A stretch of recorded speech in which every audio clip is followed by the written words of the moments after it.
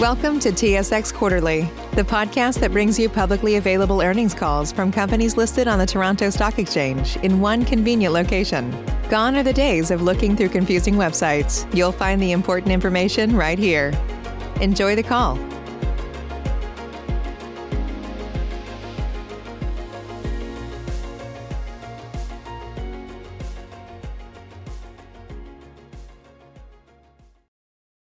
All participants, please stand by. Your conference is ready to begin. Ladies and gentlemen, thank you for standing by. Welcome to the First Capital REIT's Q3 Results Conference Call. During the presentation, all participants will be in a listen-only mode. Afterwards, we will conduct a question-and-answer session. At that time, if you have a question, please press star 1 on your telephone keypad. I would now like to turn the conference over to Allison. Please proceed with your presentation. Thank you and good afternoon, everyone. In discussing our financial and operating performance and in responding to your questions during today's call, we may make forward-looking statements. These statements are based on our current estimates and assumptions, many of which are beyond our control and are subject to a number of risks and uncertainties that could cause actual results to differ materially from those expressed or implied in these forward-looking statements. A summary of these underlying assumptions, risks, and uncertainties is contained in our various securities filings, including our Q3 MD&A, our MD&A for the year ended December 31st, 2020, and our current AIF, which are available on SEDAR and on our website. These forward-looking statements are made as of today's date, and except as required by securities law, we undertake no obligation to publicly update or revise any such statements. During today's call, we will also be referencing certain financial measures that are non-IFRS measures. These do not have standardized meanings prescribed by IFRS and should not be construed as alternatives to net income or cash flow from operating activities determined in accordance with IFRS. Management provides these measures as a complement to IFRS measures to aid in assessing the REIT's performance. These non-IFRS measures are further defined and discussed in our MD&A, which should be read in conjunction with this conference call. I will now turn the call over to Adam. Okay, thank you very much, Allison. Good afternoon, everyone, and thank you for joining us today for our third quarter conference call. In addition to Allison, with me today are several members of the FCR team, including Jordy Robbins and Neil Downey, both of who you will hear from shortly.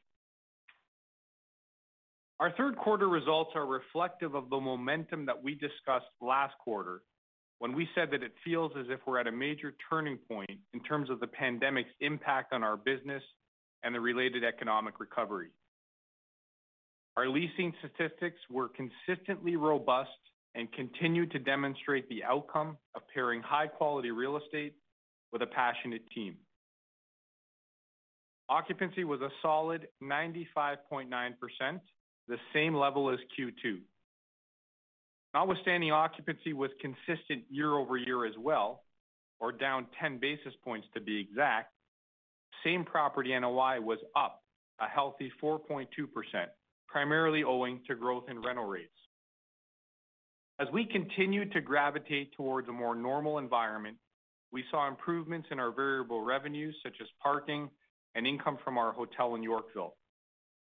While these variable items are well off their pandemic bottoms, they are not yet back to full income generating capacity. However, the current trend is indicative that we are well on our way. Our bad debt expense also continued to shrink towards more normal levels. We also talked about the strength and value of real estate assets of FCR's caliber in the private markets. This has only been further validated since our last quarterly call. In 2021, we have sold or are under firm agreement to sell roughly $480 million of real estate. Several of these are non-core income-producing properties such as Langley Mall and our properties in Airdrie, Alberta, and the balance are mixed-use developments in Toronto, namely Station Place, King High Line, and Christie Cookie. In these properties, we chose to sell a partial interest to residential focused partners being Centurion REIT, Woodbourne, and Pemberton Group, a recognition of both the future value of these properties and the importance we attribute to aligned strategic partners. To put our NAV and property sales into context, let's go back to when the pandemic started. Our NAV was $23.39 at the end of 2019, our highest NAV ever up to that point. Then the pandemic struck early in 2020. We were proactive and wrote several of our assets down to reflect what was going on. During 2020, our NAV hit a low point of $22.24, which is a similar level to where we started this year. But a lot has happened since then. Excluding Christie Cookie, the aggregate IFRS value of this year's property sales, including some that are subject to firm agreements with imminent closings, is $257 million. This is relative to a total sale price of those same assets of $330 million. This creates 35 cents per unit of NAV. Christie Cookie added an additional 80 cents per unit of NAV, taking the total NAV creation to $1.15 per unit from property sales alone. That's a lot of annual NAV creation from a pretty small subset of the portfolio. Christie Cookie certainly sways this metric, but even excluding it, the premium to NAV is significant at nearly 30%. Many view these dispositions as a means to lower the debt impact on our balance sheet, which they did, but our view is somewhat more strategic. Since 2019, we have been consistently working to improve the quality of our portfolio and setting FCR up for an even brighter future. The result of which has seen FCR exit virtually all secondary markets, such as Quebec City, Windsor, Trois-Rivières, Sherbrooke, and Red Deer, to provide some examples. In Ottawa, we reduced our invested capital without compromising our operating scale by bringing in non-managing partners on assets we owned 100% of.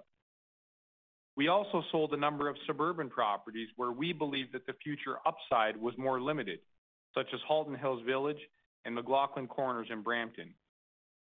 At the same time, we worked diligently to add to our urban portfolio in order to create even stronger positions in these thriving neighborhoods, with tuck-in acquisitions such as 1855 Leslie at Leslie and York Mills, as well as 138 Yorkville and 121 Schollard, both of which Jordy will provide an update on. During this relatively short period of time between 2019 and today, we have disposed of roughly 15% of our portfolio, with all of our IPP dispositions being off the very bottom. At the same time, we invested and expanded our portfolio by roughly 10% during that time, with all of that capital invested into the top portion of our asset base. The cumulative impact of these activities resulted in a 25% churn of the portfolio. This is very significant and has effectively converted the bottom of our portfolio into a position of strength both demographically and ultimately financially. Furthermore, our alliances with strategic partners brings both capital and pertinent expertise to our projects. Finally, the majority of this transition was completed quietly during the pandemic. Yes, we sold numerous assets, but more importantly, we improved our asset base so that it has even more powerful long-term earnings potential in Canada's most sought-after markets and neighborhoods. This is one of the biggest differences between FCR and our peers. There are two main components of our portfolio today: exceptionally strong, stable, grocery-anchored centers in primary markets. These are typically situated in top-tier suburbs such as Vaughan, Mississauga, and Oakville, to use GTA examples. While the urban boundaries haven't changed, markets like these have demonstrated resiliency and became stronger as lifestyles adjusted as a result of the pandemic. While we believe some of this phenomena is dissipating, we also believe some of the more permanent societal changes will result in a strengthening of the suburban markets within our portfolio today. This increases the opportunity set for FCR, given roughly 70% of our portfolio is situated in these top-tier neighborhoods. We will look to continuously improve the value of our existing centers, whether it be through merchandising mix enhancements, property improvements, or redevelopment. It is our intent to add more of these centers to the portfolio as well. The other part of our business is generally grocery-anchored, primarily mixed-use properties in Canada's super urban neighborhoods. Examples include Yorkville and Liberty Village, two large ones that alone represent 15% of FCR's total portfolio. Pandemic restrictions and remote work impacted our super urban assets more than our top-tier suburban grocery-anchored portfolio. However, we are clearly seeing even more recovery momentum in these super urban assets, especially our residential rental properties. We also believe, for the same reasons pre-pandemic, that these markets will be the most popular in terms of where people want to live, work, and socialize. And we remain exceptionally well positioned in that regard as well. It's clear that FCR's properties, whether top-tier grocery-anchored centers or mixed-use super urban assets, have never been worth more than they are today. With the world's attention focused on Glasgow this week at the COP26 Climate Summit, it is clear that our collective efforts related to ESG and the actions we take over the next decade are vital. In Q3, we continue to advance our own ESG goals. In particular, we have made significant progress on our GRESB score. I am pleased to announce that we ranked #1 in our retail peer group. We continue to make steady progress year over year, and I'd like to call out a special thanks to our sustainability and operations teams for their excellent work in driving this achievement. Our Equity, Diversity, and Inclusion Council continues to be very busy with a focus on increasing knowledge, awareness, and sharing within our team, and recently hosted 2 important keynote speakers, one on raising awareness to living with invisible disabilities, and the other on Indigenous inclusion. In recognition of Canada's National Truth and Reconciliation Day on September the 30th, First Capital employees were offered a special learning certificate program provided by the First Nations University of Canada to promote a renewed understanding between Canadians and First Nations. And a final note today, our public art program. This quarter, we revealed 2 new installations in Toronto. At our Yonge and Roselawn site, FCR engaged 3 young student illustrators from the Ontario College of Art and Design to paint a mural depicting a positive message of inclusion, diversity, and hope. This piece has brought a dynamic vibrancy to the corner, which was formerly a vacant lot, but has now become a community gathering place with local food trucks and pop-up entertainment while we await redevelopment. At 3080 Yonge, our Loblaw City Market grocery-anchored mixed-use property at the corner of Yonge and Lawrence in Toronto, Lighten Up, our most recent public art commission, depicts massive, eye-catching steel balloons suspended above the entrance of the property. These 2 installations bring our total to 30 public art installations across FCR's portfolio. We look forward to providing more updates on ESG in the future, and in the meantime, we encourage you to please visit our enhanced public art and ESG pages on our website. And with that, I will now turn things over to Neil. Thanks, Adam, and good afternoon, everyone. For my prepared remarks today, I will begin by referring to slide 6 of the quarterly conference call presentation. This presentation is, of course, available on our website at FCR.ca. Q3 2021 funds from operations was $59.0 million, or 27 cents a unit. This represented an increase of 1% over Q3 2020's $58.1 million, which was 26 cents on a per unit basis. As detailed on slide 6, Q3 net operating income of $104 million increased by $2 million from the prior year. The NOI increase was comprised of approximately $4 million of same property growth, offset by $1.3 million of lost NOI related to disposition activity, and a year-over-year decline of $700,000 in straight-line rent. In this regard, we did write off a straight-line rent balance during the third quarter of 2021 to the tune of $1.6 million. Notably, if one is to exclude this non-cash charge-off, then FFO and FFO per unit growth was otherwise plus 4%. Q3 interest and other income of $2.7 million declined by approximately $400,000 year over year. This was primarily due to reduced interest income owing to lower loans receivables, offset by a small increase in other income. Q3 G&A expenses of $7.8 million increased by $1.2 million year over year. This is a sizable increase in percentage terms, but as we've previously indicated, $8 million per quarter is a good near-term run rate as we return to a more normalized business cadence and we return to office. Collectively, our other gains, losses, and expenses, or OGLE for short, these tend to cause some periodic variability in our reported FFO. As detailed on slide 8, OGLE amounts were not material in either Q3 of 2021 or the comparable 2020 period. As such, they were really of little to no consequence to reported FFO or the year-over-year growth rate in FFO. While not detailed specifically in the conference call deck, I will make a few comments about the sequential results from Q2 to Q3.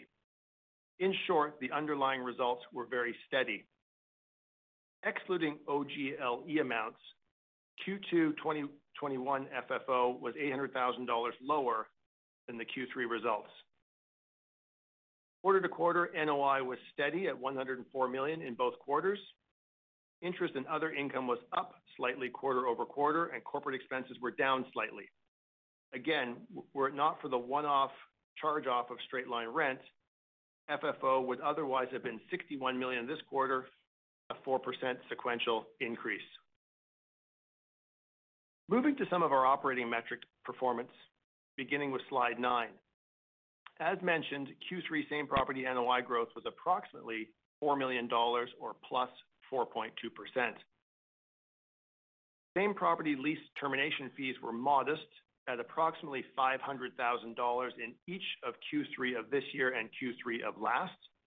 Thus, the termination fees had no real impact on same property NOI growth. Same property bad debt expense was $1.3 million in Q3 of 2021, which was $1.5 million lower year over year. Therefore, Q3 same property NOI growth, excluding lease termination receipts and bad debt expense, was plus 2.6%. This core organic growth rate was driven largely by growth in rents, given that occupancy was stable. You can see this by turning to slide 10. FCR's Q3 period end and period average occupancy were both 95.9%. This occupancy is within 10 to 20 basis points of the Q3 2020 statistic and is very steady versus Q2 of this year. Turning to slide 11 and extending a theme that has been consistently positive, Q3 leasing velocity remained strong. Renewal leasing volumes were 466,000 square feet in the quarter, and these were affected at an average rent of $23.16 per square foot. This equated to an increase of 8.8% when measuring the first year renewal rent relative to the rent in the final year of the expiring lease. As referenced on slide 10, during the third quarter, we transferred $67 million of properties from development to income-producing status. This included 22,000 square feet of commercial area, plus approximately one-half of the 333 residential suites at our Station Place mixed-use project in Etobicoke, which remains early on in its lease-up phase. On September 1st, we did crystallize a significant development profit, and as we brought in a residential managing partner by selling half of our interest in Station Place. Turning to slide 13, where we provide some data on our rent collections.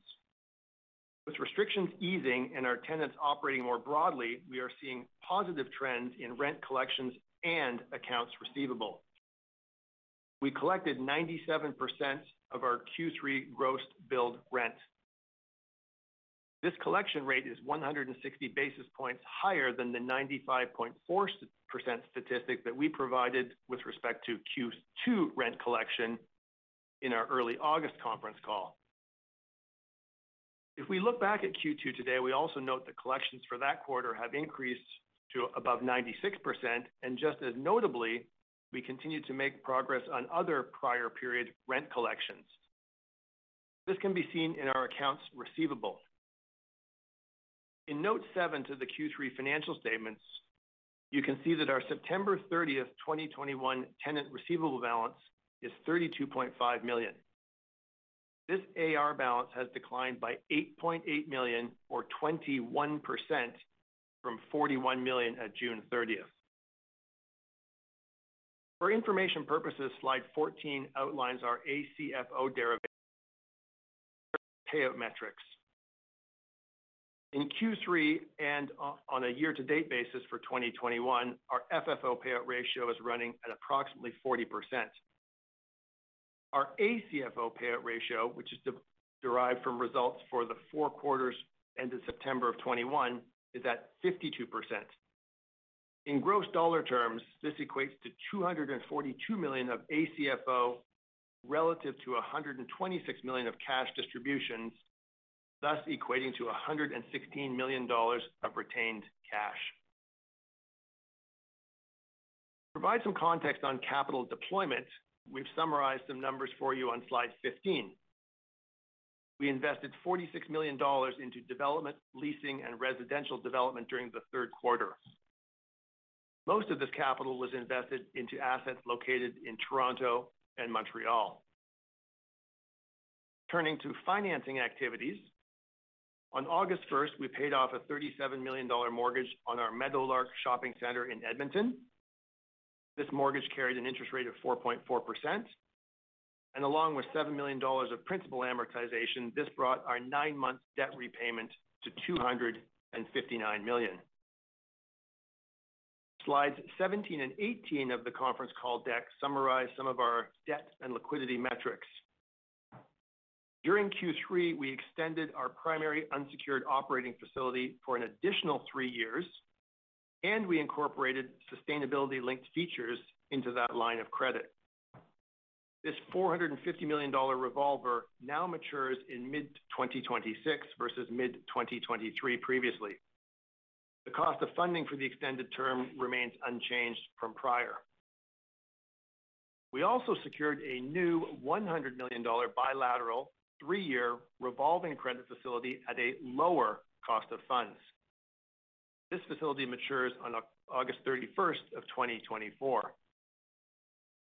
Overall, our September 30th liquidity position was $725 million, and this included $45 million of cash and $680 million of availability on our $800 million of unsecured revolving credit facilities. At the end of Q3, the REIT had $7.3 billion of unencumbered assets, representing 72% of the balance sheet.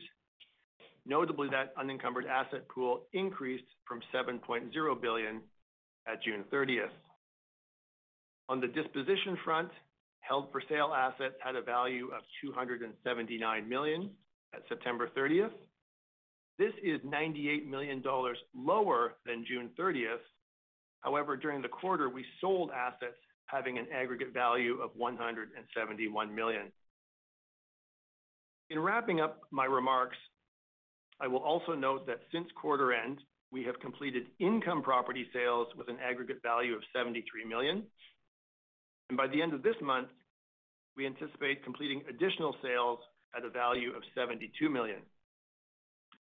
Moreover, with cash coming in the door, just this week, we prepaid $84 million of mortgages that formerly had 2022 maturity dates. Along with reducing our debt, this further increases our unencumbered asset pool and lowers our secured debt to total assets ratio. That concludes my remarks, and I will now turn the call to FCR's Chief Operating Officer, Jordy Robbins, to provide some additional comments on the leasing environment and our investment and development activities. Jordy? Thanks, Neil, and good afternoon. Q3 was what I would describe as a very positive quarter. As you've heard from Neil and Adam, operationally our assets continue to perform well based on all measurable KPIs. Specifically, this past quarter, we made meaningful strides advancing our leasing program, our development program, and our disposition program, demonstrating the strength of our real estate and the depth of the demand for our assets. Let me start with leasing, as it's one of the most significant drivers of organic growth and is an important leading indicator for our business. In Q3, we completed approximately 700,000 square feet of lease deals, made up of 215,000 square feet of new deals and 466,000 square feet of renewals at an average rent of $23.16 per square foot.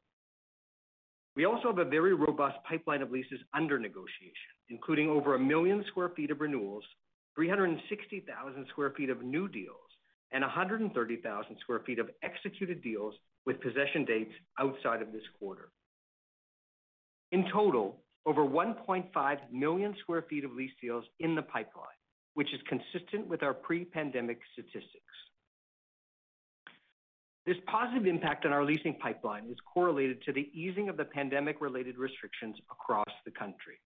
Simply put, tenants perform better when they're open. Less obvious, perhaps, is that travel restrictions that were in place during the last 18 months precluded representatives of international tenants from touring our assets or the neighborhoods in which we operate. Without access to the premises, leasing velocity in some of our neighborhoods was impacted. With those restrictions now minimized, we are once again able to showcase our space to those same tenants, and the interest for it appears to be deeper now than ever before. In Yorkville, for example, this past week we opened the Miami-based multi-brand luxury retailer, The Webster, in a 6,500 square foot heritage building that we own located at 121 Scollard. The Webster has quickly emerged as one of the most prestigious and coveted luxury concepts in the world. They're committed to delivering unique and curated experiences for their clients. This philosophy is reminiscent of our own with respect to the neighborhoods in which we invest. What's more, given the brand's prominence amongst its peers, the addition of the Webster has served as a catalyst for other luxury brand retailers to locate in Yorkville. Many of these international retailers have Toronto on their radar, but have been prohibited from visiting and from doing business here. So the impact from the recent change to travel restrictions was immediate. This past quarter, we entered into a deal with a to-be-announced major international fashion house who owns one of the hottest luxury brands in the world today. Opening in Q4, this brand will occupy the 7,000 square feet of space formerly leased to Diesel that sits adjacent to Chanel on Yorkville Avenue. They will start with an exclusive holiday activation and then transform the space into their flagship location in Canada. Next quarter, we'll be able to share more on this tenant and several other exciting luxury retailers we're working with in Yorkville. While the pandemic has caused tremendous individual and economic pain for all around the globe, we have seen some silver linings as it relates to our business and the tenant mix of our portfolio in particular. Specifically, we lost a number of tenants in the initial months of the pandemic, but we've since been able to re-merchandise most of this space with tenants of similar use, but with stronger covenants. The result for FCR is more resilient retail centers with the same necessity-based merchandising mix. We're able to drive this demand as opportunities for retailers to lease space in the neighborhoods that we are invested is rare, given the scarcity of product. Here in Liberty Village, for example, we're replacing a 3,000 square foot independent restaurant with a Chipotle, who took possession of their premises in Q3 and who will pay meaningfully more in rent than the tenant they're replacing. Other tenants capitalizing on this opportunity to locate in Liberty Village include Nodo Restaurant, who will take possession of a 6,300 square foot unit in Q4, and another, to be announced, exceptionally well-known quick service restaurant who have leased a 3,300 square foot unit and who will take possession of their premises in Q1 2022. When you step back and reflect, in Liberty Village alone, we've upgraded the use and the quality of the covenant in 3 spaces, all at higher rents. This opportunity for FCR would not have been possible but for the extraordinary circumstances experienced over the last year and a half. During this past quarter, we made great strides addressing one of our largest opportunities as well.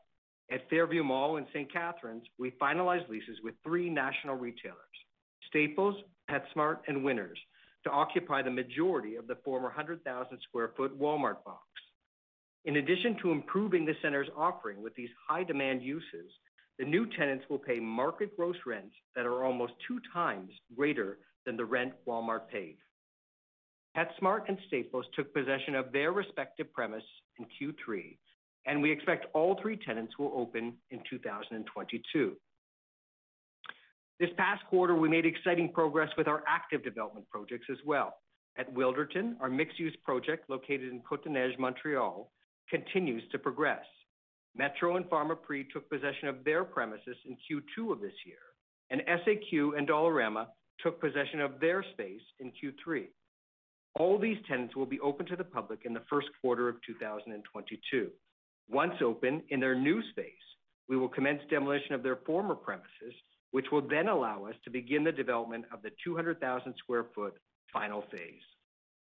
Here in Toronto, Shoppers Drug Mart and PetSmart both opened in the third quarter in the recently constructed 60,000 square foot addition to our Leaside Village Center. 98% of this space in the building is now leased. An adjacent pad is 75% leased and under construction. Possession for these tenants in this new pad will occur in Q4 of this year. We received our demolition permit for 138 Yorkville in the third quarter as well. Demolition of the interior of the existing structure is currently underway, and we aim to commence shoring and excavation for the approved 313,000 square foot luxury residential and retail development in the first half of 2022. We continue to maintain high conviction in this neighborhood and in this investment specifically, as the property is one of, if not the best, luxury condominium sites in the country. In addition to the projected profitability of the investment, 138 Yorkville will serve to improve the functionality of our already significant ownership position in the neighborhood, which includes Yorkville Village, the Hazelton Hotel, and the street front retail along Yorkville Avenue. We've designed 138 so that it will integrate with Yorkville Village and the hotel, adding potentially a new anchor tenant to our mall and several new exterior points of ingress and egress, which will improve circulation, visibility, and accessibility. In short, consistent with our strategy, we are realizing significant efficiencies and are making meaningful improvements to our assets as a result of our aggregated ownership position in Yorkville. Turning to investments, you will recall we had secured an option to purchase our former partner's 50% interest in 2150 Lakeshore for approximately $56 million. In Q3, we closed on the sale of this 50% interest to Pemberton for $156 million. Pemberton's deep residential development, community building, and large-scale construction expertise will be a critical asset for the expected 7.5 million square feet of residential, retail, commercial, and the significant community uses contemplated. Pemberton is now fully engaged and aligned as our 50% partner and as our development manager. As expected, they've already proven to be an incredible addition to our team and will be an important part of the transformation of the property into a sustainable and inclusive, master-planned, mixed-use, transit-oriented neighborhood. In Q3, we closed the sale of a 50% interest in Station Place to Centurion Apartment REIT. Station Place is a purpose-built rental property located in Toronto at Dundas Street West and Auckland Road. The sale price for Station Place was well in excess of our costs, allowing us to crystallize significant development profit. What's more, with Centurion as manager, we were able to add residential expertise to manage the property and a partner to share the initial lease-up risk. The building houses 333 rental apartment units and 43,000 square feet of retail, anchored by a farm boy who opened last month. As a result of the transaction, First Capital's effective stake in the property was reduced from 70.8% to 35.4%. During the quarter, we sold a 16.66% interest in our King Highline project to Woodbourne, a Canadian developer, operator, and investor in newly constructed residential rental properties. King Highline consists of 506 residential suites atop a 3-story podium. Concurrent with our closing, Woodbourne purchased CAPREIT's 33.33% interest. So today, Woodbourne and First Capital each own 50% of the residential component. We wish to thank CAPREIT for their partnership and want to welcome Woodbourne and the expertise they will provide as we move forward. The property also consists of approximately 160,000 square feet of retail space, in which FCR retained 100% interest. The retail commercial portion of the development is 100% leased to a variety of necessity and service-based retailers, including Longo's, Canadian Tire, Shoppers Drug Mart, Winners, WeWork, Kids & Co., McDonald's, and PetSmart. Moving west to Alberta, during Q3, First Capital sold 100% interest in our assets in Airdrie.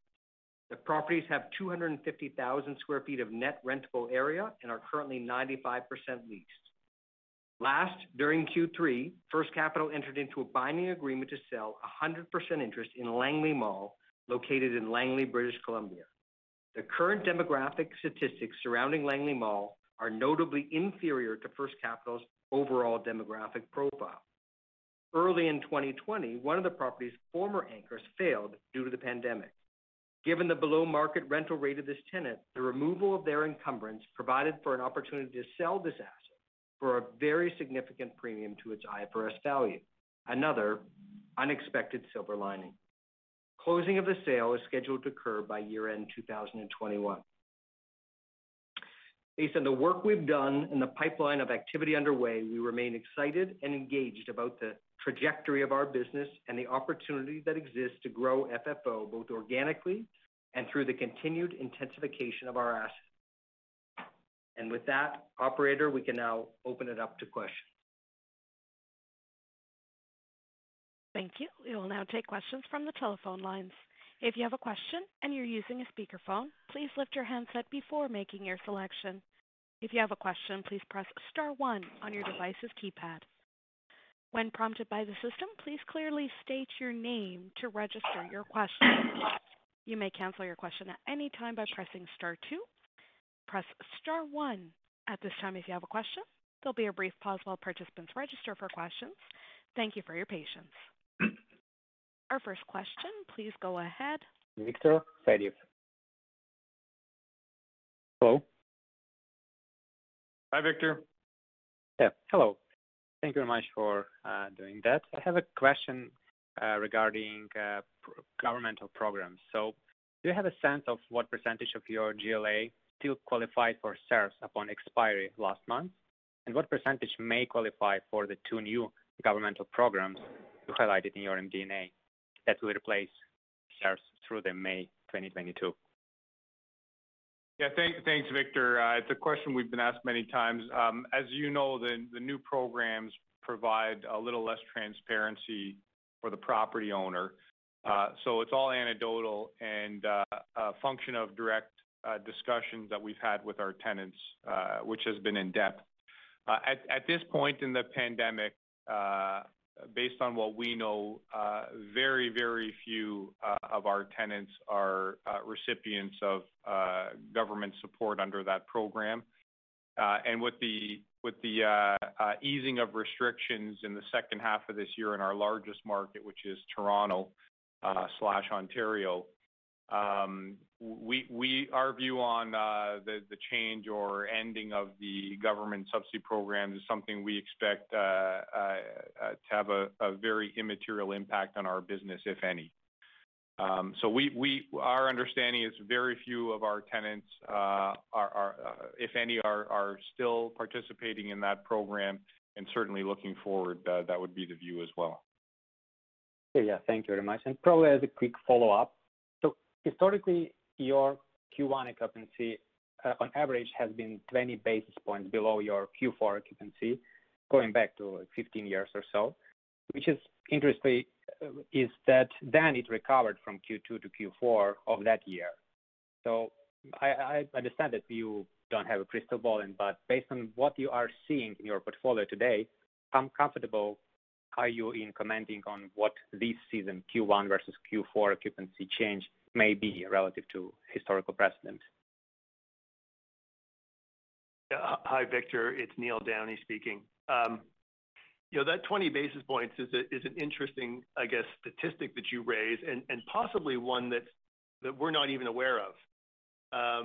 We have not seen, by our numbers, any meaningful seasonality in the occupancy rate to our business. Our business is not one in which there is a seasonal sales build, or historically, a Q1 season in which there's an abnormal amount of tenant failures. If you look at simply the top 40 list of our tenants, I think you will only see 2 retailers in that top 40 list that could even be classified as fashion in any way, and that would be Nordstrom and Williams-Sonoma. And that top 40 list is in many ways, a proxy for what the entire business looks like, in terms of one that is really focused on everyday essentials, everyday needs, and regular weekly visits. So we don't see a seasonal effect. What we have articulated, however, is that we've spoken about a couple of Walmarts in the portfolio where they will be not in occupancy. One in Calgary that is out of occupancy as of today. And so that's something that we're dealing with, and we're feeling overall pretty good about our ability to not suffer too much diminution in our Q4 occupancy rate, notwithstanding that Walmart vacancy. And then we do have another one that's effective January 1st as well. It is less obvious that will actually impact our occupancy rate, because we're more than likely to demolish the entire building and build something brand new for a new tenant. Yeah, thank you very much. That was helpful. And probably just a quick question on balance sheet. So in general, completing the assets held for sale would mean that you've achieved more than 100% of your 1.5 billion goal, but leverage remains still above your goal levels. So how important it is internally to maintain your existing credit ratings across each of your 3 providers? And what's your strategy on that? Yeah, so you're right. The initial disposition, I guess we'll call it target, has been achieved. I mentioned in the prepared remarks what a massive transition has taken place in the portfolio, and inherently we have a different portfolio today than when we started that. And so, we've been clear that as that transition has unfolded, that we've said that when we get to debt to assets, whatever that number is going to be, inherently the debt to EBITDA number will be slightly higher than it previously was, because we have called lower quality / higher yielding assets in favor of higher growth assets, and so inherently that's what happens. We've gone through the worst 18 months the business has ever faced. There was not one second during that time period where anyone on the management team or board was concerned about liquidity, solvency, meeting our obligations. Even early on, when many tenants were unfortunately opportunistic in holding back rent, no one got paid late from FCR. And so that spoke volumes to us. So very comfortable from certainly a solvency liquidity perspective. And today we're sitting here with a portfolio that we're much happier with. And so our approach to dispositions is shifting to be more opportunistic. One of the things that means is that there will be an even greater discipline around securing premium pricing for the right assets to sell. And, when I look at some of the asset sales we did this year, like Langley Mall and Airdrie, when you look at the real estate, the strategic fit or lack thereof, and specifically the pricing, we would have sold those no matter what. If we had no leverage on our balance sheet, we would have sold those assets at those prices. So that's a bit around how we're viewing it. And so I hope that answers your question. Yeah, sure. It's really helpful. Thank you very much, and I turn it over to others. Thank you. Thank you very much, Victor. Thank you. The next question, please go ahead. Jenny Ma. Hi, good afternoon. Hi, Jenny. Just wanted to ask about your outlook for the redevelopment portfolio. You guys completed a pretty big amount throughout 2020 and 2021, so that pipeline on the active developments is looking a little bit thinner. Can you give us some outlook on what you're seeing within the portfolio and maybe quantum and timing of what you expect on the redevelopment front? Yeah, Jordy will give you some specifics because obviously it's a very dynamic part of our business, and we have a bunch of things being completed, and we're on the verge of starting a bunch of others while there are some that continue to progress that have been active both over the past year and into next year. But in terms of the quantum, the short term, call it in the next 1 to 2 years, the investment in our development program is likely to be in the range of 150 to 200 million, depending on a number of factors, but that's kind of a decent set of goalposts for you to work with. And on the assumption part of your question, which if you can just confirm this, Jenny, is part of your question, what are the next series of properties that will undergo redevelopment in the near term? Was that part of your question? You know what? I don't think that it's specific properties. The quantum is helpful. Maybe if you can elaborate on what your expected returns might be. I know in the past they've kind of hovered in and around 5%. Of course, it varies by property, but is that still something that you think you can achieve for future redevelopment and development projects? Yeah, in general, we do. Obviously, we're seeing a different return profile for assets that are more heavily weighted to residential rental, where the expected going in unlevered returns on day one of completion is lower than that. We're also of the view that even if the yields are thin initially, we have proven, our first residential development was over a decade ago, and the rents in place today are more than double what they were then. So we've made a lot of money on residential rental beyond the point of completion of the development. And in today's environment, clearly that's an approach one we believe must take if you're being realistic. So on those, they would be lower, but certainly where there's a meaningful retail component, yeah, that would be a good ballpark. Okay. And is it fair to assume that the weighting of resi development would be similar to what's in the pipeline overall, so kind of, in that 75-80% range? Yes. Great. Okay, I'm looking at the variable income that you guys had mentioned, and maybe this question is for Neil. There's not a lot of transparency in sort of what the inputs are, and that's okay. But when we're thinking about, the number that was achieved this quarter, which was pretty healthy at almost $7 million, like, what do you think the delta between that and full potential would be? If I look back in sort of the pre-pandemic quarters in 2019, it was tracking, in and around $7 million.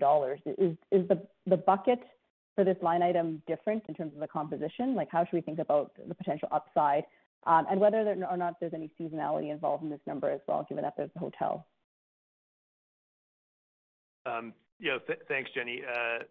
There is a bit of seasonality from the hotel. On the flip side, there's also a bit of seasonality from things like parking, if you think about holiday sales and the like. If you want to kind of shortcut the answer, we're probably still running at around 50 or 60% in terms of an NOI contribution as to where those variable revenue streams would have been circa 2019. So, Adam did make some comments about variable revenues are recovering. But equally, we believe there's still good recovery potential in those revenue streams. And the only other thing to keep in mind, Jenny, is that, going back to Jordy's theme of silver linings and some opportunities that arose, one of them was the opportunity for us to acquire the remaining 40% interest in the hotel we didn't own. So when we're fully recovered, even on, if you achieve the same level of contribution, given the size of the variable revenue pool, that actually does swing it a bit. So just something to keep in mind. Right. Okay. So really you're looking at a different composition going forward versus 2019 then. So there's more room for that number to improve. Yeah, mainly from the hotel component. Okay, great. That's very helpful. Thank you. I'll turn it back. Okay, great. Thanks, Jenny. Thank you. Our next question, please go ahead. Sam Demiani. Thank you. Good afternoon. And I just wanted to talk about dispositions. The $279 million held for sale, is that all expected to close in the fourth quarter? How much would likely slip into Q1? And just beyond that, are you teeing up more assets for disposition in the near term? And how should we think about your expected leverage ratio over the next couple quarters?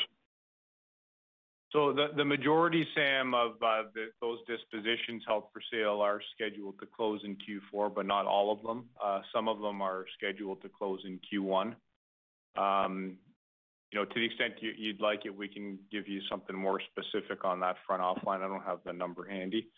In terms of dispositions, I'll elaborate on what I said to Victor is that we're a lot happier with how the portfolio stands right now.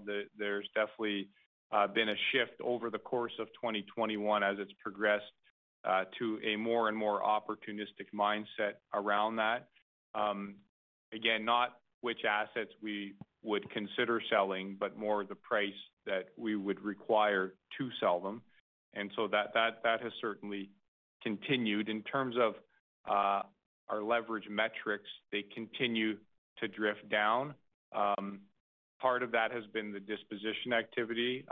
The bigger part looking forward is going to be the full recovery of some elements of the business from that have been impacted by the pandemic.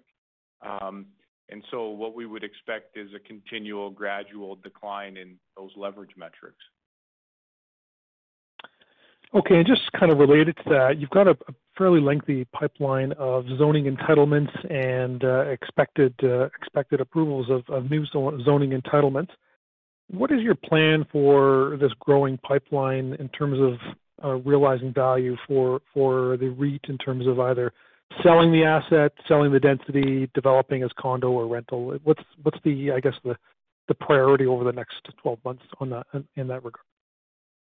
The priority is to increase the value of those properties. That's the priority, number one. From there, it gives us a lot of optionality. And it will be a mix in terms of what we do with those. The mix will be selling the density outright where it makes sense, selling a partial interest in the density to someone who brings an expertise that we view is very beneficial to the risk-return profile of the development. And in some cases, we'll develop it on our own.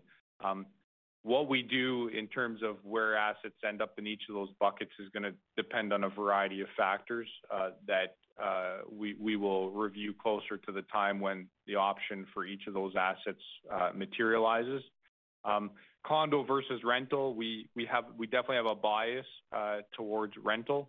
We talked about this on previous conference calls where condominium development is not a perfect fit by any stretch in a public company structure. We get penalized with the debt through the development, and lots of analysts like to focus on our debt much more than we do. But that's a reality. It does put pressure on your debt metrics, and we live with the implications of that. But on completion, regardless of how much money we make, it gets discounted because it's not a recurring income stream. So not a perfect fit for how the capital markets view real estate companies. In several cases where it's strategic, we do it, and we will continue to undertake it, but there's a strong bias towards rental. And I think if you look forward at our activities, we would expect that the majority of the residential we do fits into the rental category versus condo category. That's great. I will turn it back. Thank you. Thank you, Sam. Thank you. Once again, please press star one on your device's keypad if you have a question. And when prompted by the system, please clearly state your name to register your question. The next question, Pammi Bir, please go ahead. Your line is open. Thanks, and hi, everyone. Just maybe rounding out the disposition discussion again. As we think about maybe the program over the next, call it 12 months or so, given that you've already cycled out a lot of perhaps some of the non-core assets, is it fair to think that, what comes up next will be, again, predominantly density related, or perhaps some income producing assets to partners of maybe some of your core assets? Well, the short answer, Pammi, is we don't know. Certainly, there's a lot of strategic merit to some of the developments where we do intend to bring in what I'll call a strategic partner.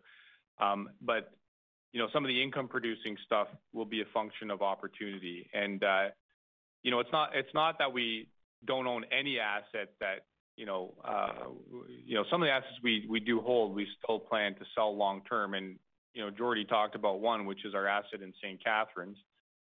There was an opportunity to reposition the Walmart that vacated just before COVID started. It's taken a bit longer because of the pandemic, but that's done now. We've secured leases in a manner that are creating a lot of value in that former box. The property will be worth more when we're completed than it was when Walmart was there.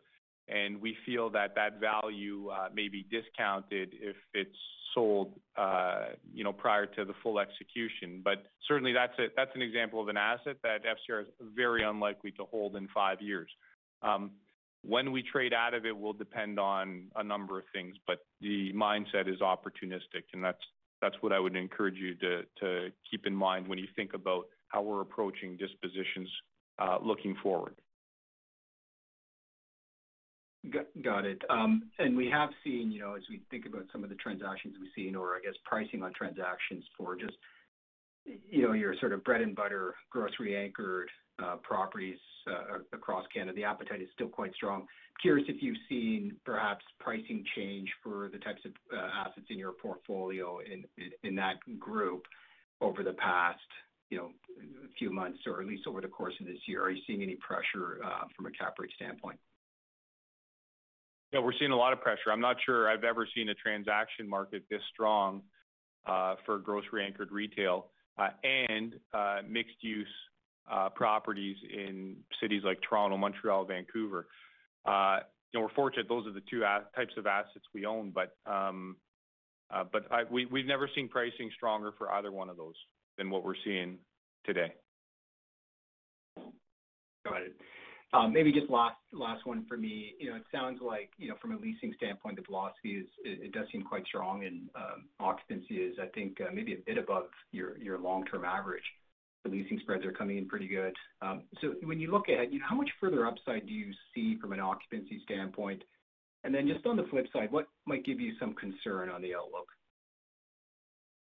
Well, we view full occupancy somewhere between, call it 95 and 96.5%. The highest occupancy level the company's ever achieved is 96.9%, which was achieved in Q4 of 2019, so just before the pandemic. But we have a dynamic portfolio where we are obsessed with merchandising mix, and so we're very proactive in where we have the opportunity to turn over space to maximize the type of tenant offering that we can provide and maximize rental rates. And so inherently, we always have some portion of the portfolio that we're transitioning, which is why we view, full occupancy somewhere in that, call it 95 to 96% range. We don't really see ourselves veering outside of that range based on what we see going forward. And sorry, Pammi, there was another element to your question. I just want to make sure we answer it if we haven't. Yeah, Yeah, just the second part was just, what might give you some concern or maybe a pause in terms of the outlook? Well, the obvious one is we feel like the pandemic-related restrictions have definitely headed in the right direction, but the obvious concern is any type of reversal on that front. That would be the main concern. Otherwise, we're feeling very good about what's going on at the property level. So you haven't really, I guess maybe one extension to that is you haven't really seen much perhaps change in, I guess, demand from some of the small shop tenants or some of the independents? We have seen a change. We've seen demand accelerate the last few months, especially in Ontario and Toronto specifically. Okay.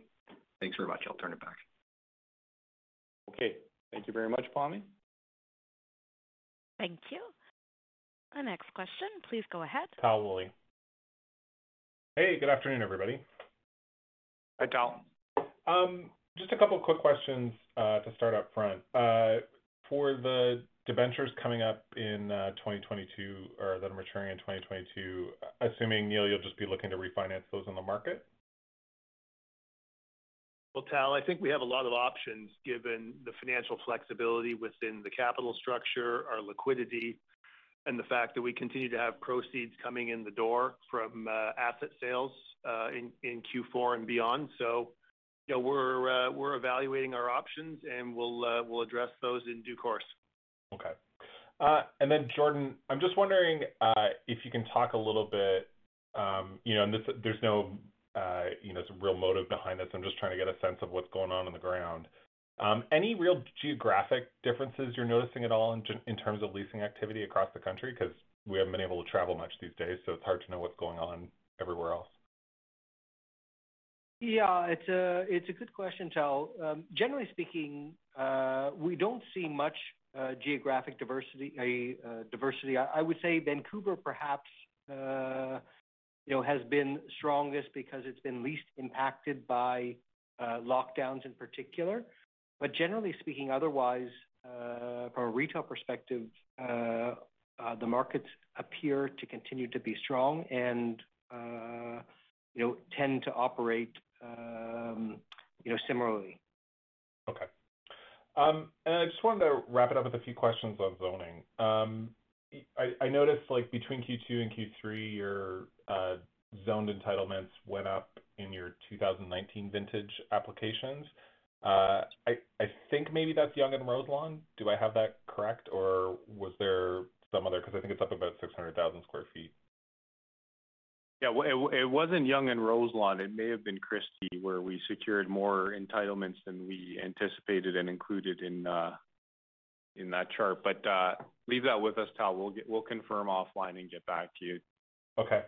And then if we're just looking at the next 12, 18 months, what are some of the critical zoning decisions you would expect to see on properties, and any other, we've talked before about transit decisions, stuff like that. If you can just give us an idea of what we should be expecting to see over the next while. Probably the next significant one to come through would in fact be Roselawn, which we expect in the coming I'll say months. It's for all intents and purposes done, but it has to be finalized. The next tranche will be coming through, I would suggest, in the next 12 to 15 months. And that is a tranche we can talk about maybe next call. Okay. And just lastly, obviously inclusionary zoning has become a kind of a hot topic at City Council of late. What are your thoughts sort of with what the city's proposing and how you think it might impact your planning going forward? Look, inclusionary zoning doesn't work. I mean, that's our view. We feel that's been proven. Ultimately, the cost of any diminution of value in portions of the site get passed on to the balance of the site. Jordy, anything else to add? No, and I think that's the frustrating part is the city's view is that they can be treated distinctly. And the fact is, to Adam's point, it has an overarching impact. Ultimately, our position is what we have to figure out a way to increase supply in order to address affordability in particular. Yeah, and we know REALPAC is working closely with various governments to articulate that fact. Our view is black and white. Supply is the only thing that contributes to the affordability issue we have. It makes no sense that from the time we have a site that's designated for the intended use that we have, it's plus or minus 7 to 8 years before someone's going to live in that. That's not acceptable, given the dynamic in our large cities, but especially Toronto. But look, whatever the government ultimately decides, obviously we will work within that framework. And, you know, REALPAC is very active trying to articulate the views of the industry in hopes that whatever policies do get implemented achieve their intended purpose. Our view is inclusionary zoning will not do that. And you've talked a bit about, you know, the density market, or sorry, the market for potential development, you know, right now it's been pretty strong. And I'm wondering, like, to what extent, you know, and when you're having these conversations or hearing about what's going on, to what extent is this legislation like a factor right now in the decisions that people are making? Well, look, it's always a factor that we have to consider. We try and consider all factors that could influence either demand of what we have or the value of what we have. And so government policy, especially around housing, is something we pay close attention to for that very reason. So, but it's one of many factors that we consider in making those types of decisions. Okay, that's great. Thanks for the help, Adam. I appreciate it. Okay, very good. Thank you, Tom. Thank you. Last question. Please go ahead. Dean Wilkinson. Good afternoon. Good afternoon, Dean. Sorry for taking you over the hour. Adam, you're in the unique position where you can sell assets at a premium, perhaps a substantial premium to NAV, and you could go into the market and buy your equity at a 25% discount. How are you guys thinking about the potential of that accretion dynamic? Yeah, well, we're thinking about it. You know, that's for sure. You know, speaking of the discount, the operational and transaction activity that we've achieved, especially this year, has been better than we expected. And when you look at what the business has done and the value that's been created just this year alone, our unit price is disappointing, to say the least. But we're staying focused on executing our plan. The outsized disconnect between the intrinsic value of our company, or the NAV, and the stock price is a top priority for management and the board. One thing that we're cognizant of when it comes to selling a material amount of assets to do that is just there's other implications. There are implications on the scale and platform and other things that really weigh into that fact, which is why we haven't done that to date. Okay, good. That's all I had. Thanks. Okay, very good. Thank you, Dean. Thank you. There are no further questions registered at this time. I'd like to turn the meeting back over to Adam. Okay, thank you very much. And we'd just like to take this opportunity to thank everyone for taking the time today and for their interest in FCR. Have a great afternoon. Bye-bye. Thank you. The conference has now ended. Please disconnect your lines at this time. Thank you for your participation.